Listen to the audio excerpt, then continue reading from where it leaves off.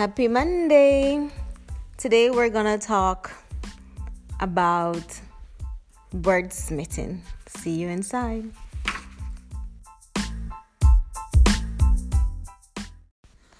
Okay, wordsmithing.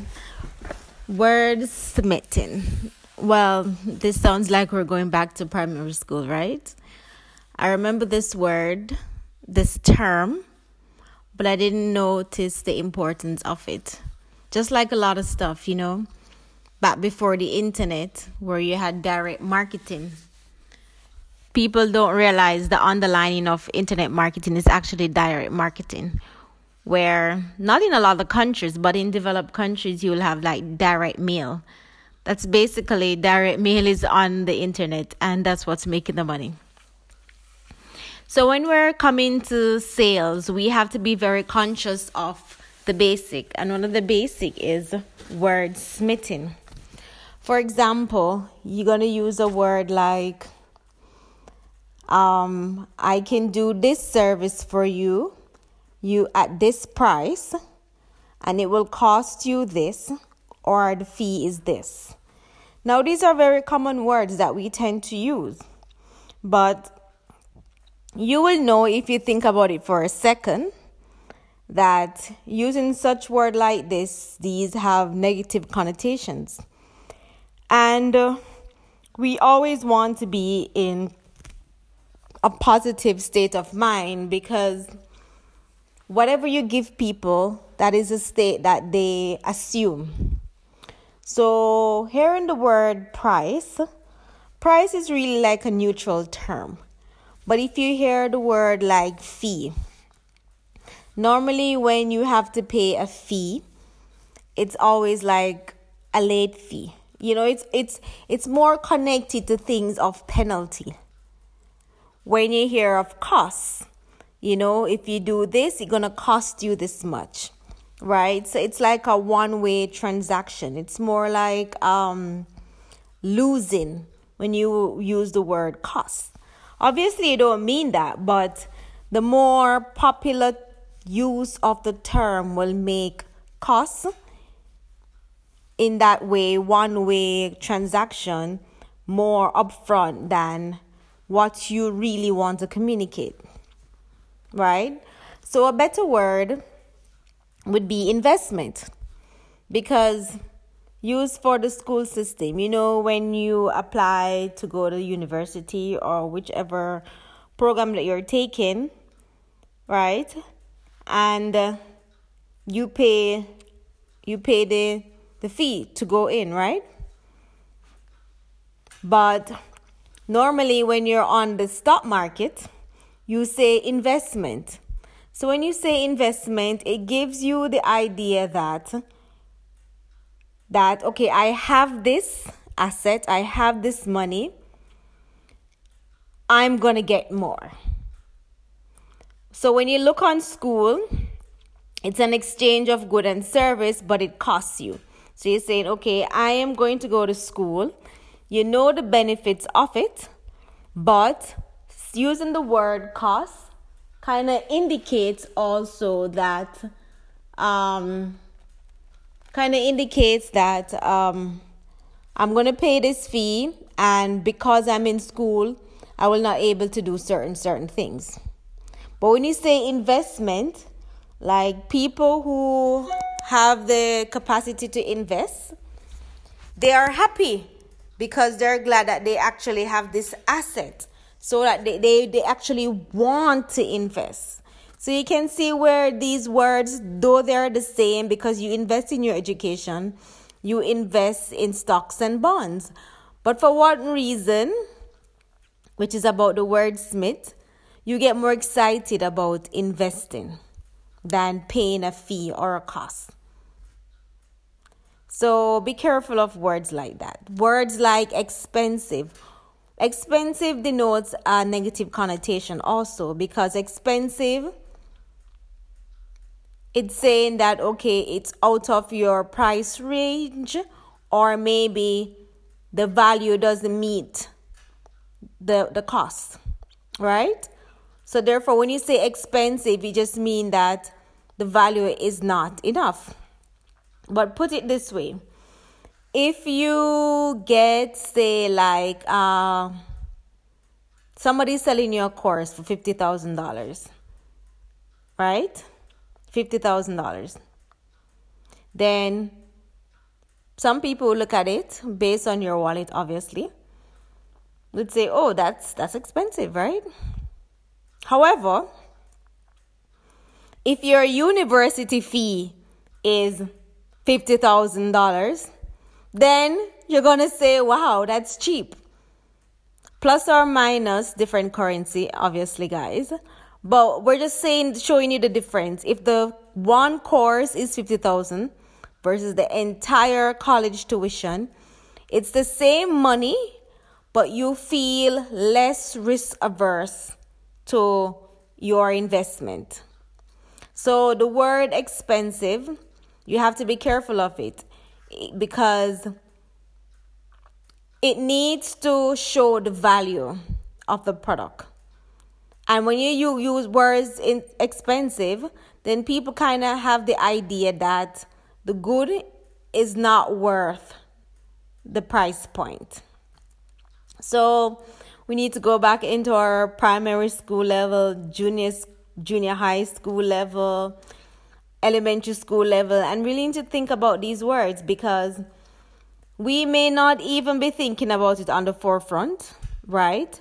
But it reads into our mind as this. You know, the subconscious mind is taking in this information and it is processing it as this. So you want to be careful of your words. Words and terms in sales that denote threat versus desires, right? So when you give a threat, the word threat in itself indicates fright or fear. And nobody necessarily likes fear, though people are moved by fear because of fear of loss. It raises anxiety, blood pressure. So it's not a meaningful, long, satisfaction or desire. But when you said, okay, I will give you this because it will match your desire for this, it's more acceptable, it's softer, and it more brings a smile than a threat. Because in a threat, you are somewhat feeling forced, right? And you will move to action with force, but it leaves like a negative feeling in the background, which can grow resentment. But when it's a desire, when you're told that if you do X, it will allow you to have this desire that you already have. It will allow you to meet the desire. Then you can reflect on, yes, I wanted the desire from yea not. And now I'm going to get to experience the desire. And it makes that experience more tolerable because it makes you look forward to it because finally you're going to get what you want. So be careful of using words that denote threat and use more words as talking about desires.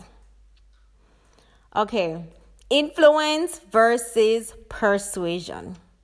Now you may ask which one is... hours. Yeah, that's my clock. Sorry about that. Influence versus persuasion. You might say, which one is better than the other? Now, a lot of us will say influence because, you can influence someone to action. And to have influence takes a certain character that you have to build over time. You have to have rapport with the person, trust. But at the same time, you need both, right? Influence is like a pull. Persuasion is more of a push. And remember, we want people to have a desired experience in something that they naturally desire for themselves. You don't want to create something artificial because if it's artificial, then it will be short-lived. Okay? So you want to influence them in a desire that they want to go, so they're persuaded to do it now, and they will feel satisfied because it's something that was within them from before. Okay, so they needed that pull with the influence, and they needed that persuasion with the push, which was already a part of them, which will make them a happier customer.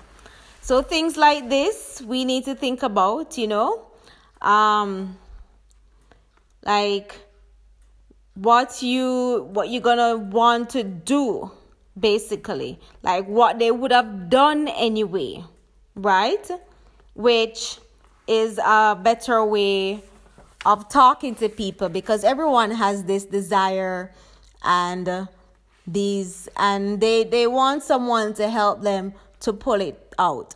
So if you are this person who can communicate with them in this way and they can see the value, then whatever you are selling, although it will manifest what they're looking for, what you would have done is selling them on you and not necessarily the product, which is more important, right?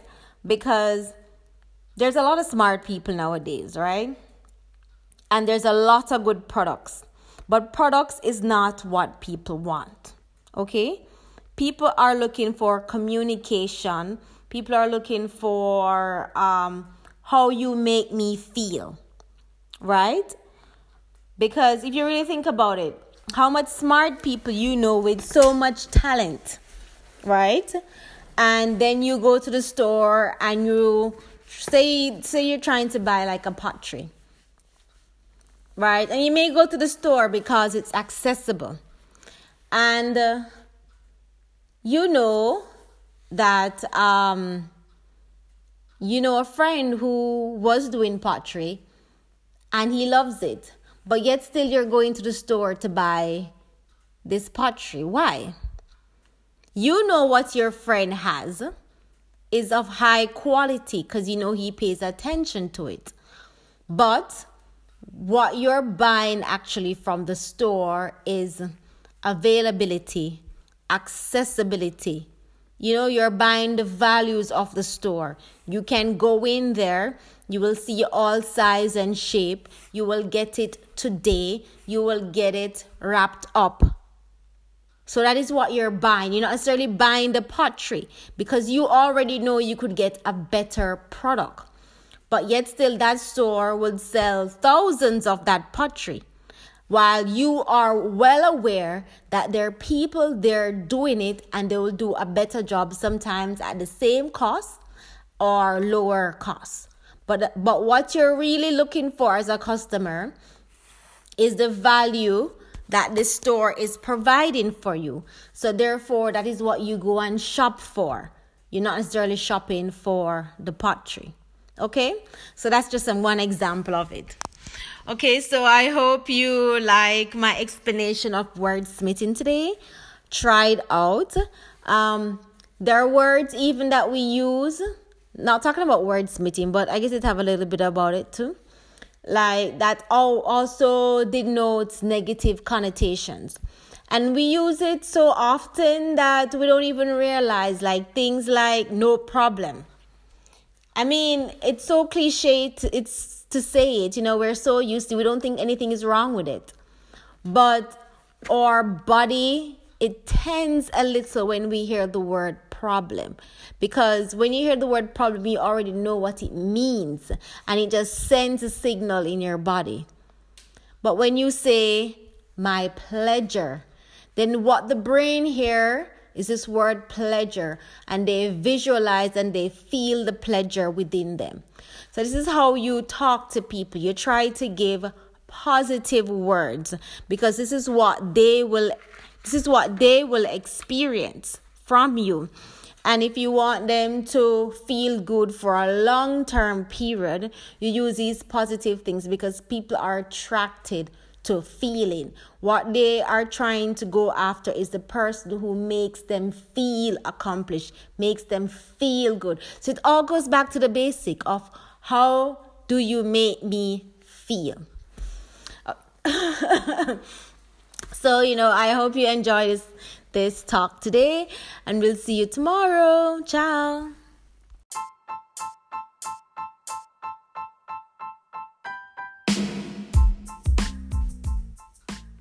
Thank you for listening. Today we did a little bit of wordsmithing. I hope you understand how word is really powerful. Some books say, the Bible say how powerful words are, and we don't even realize how important these simple things are, these simple basic things are. And today we covered like price, cost, expense, so forth. Okay, until tomorrow. Ciao.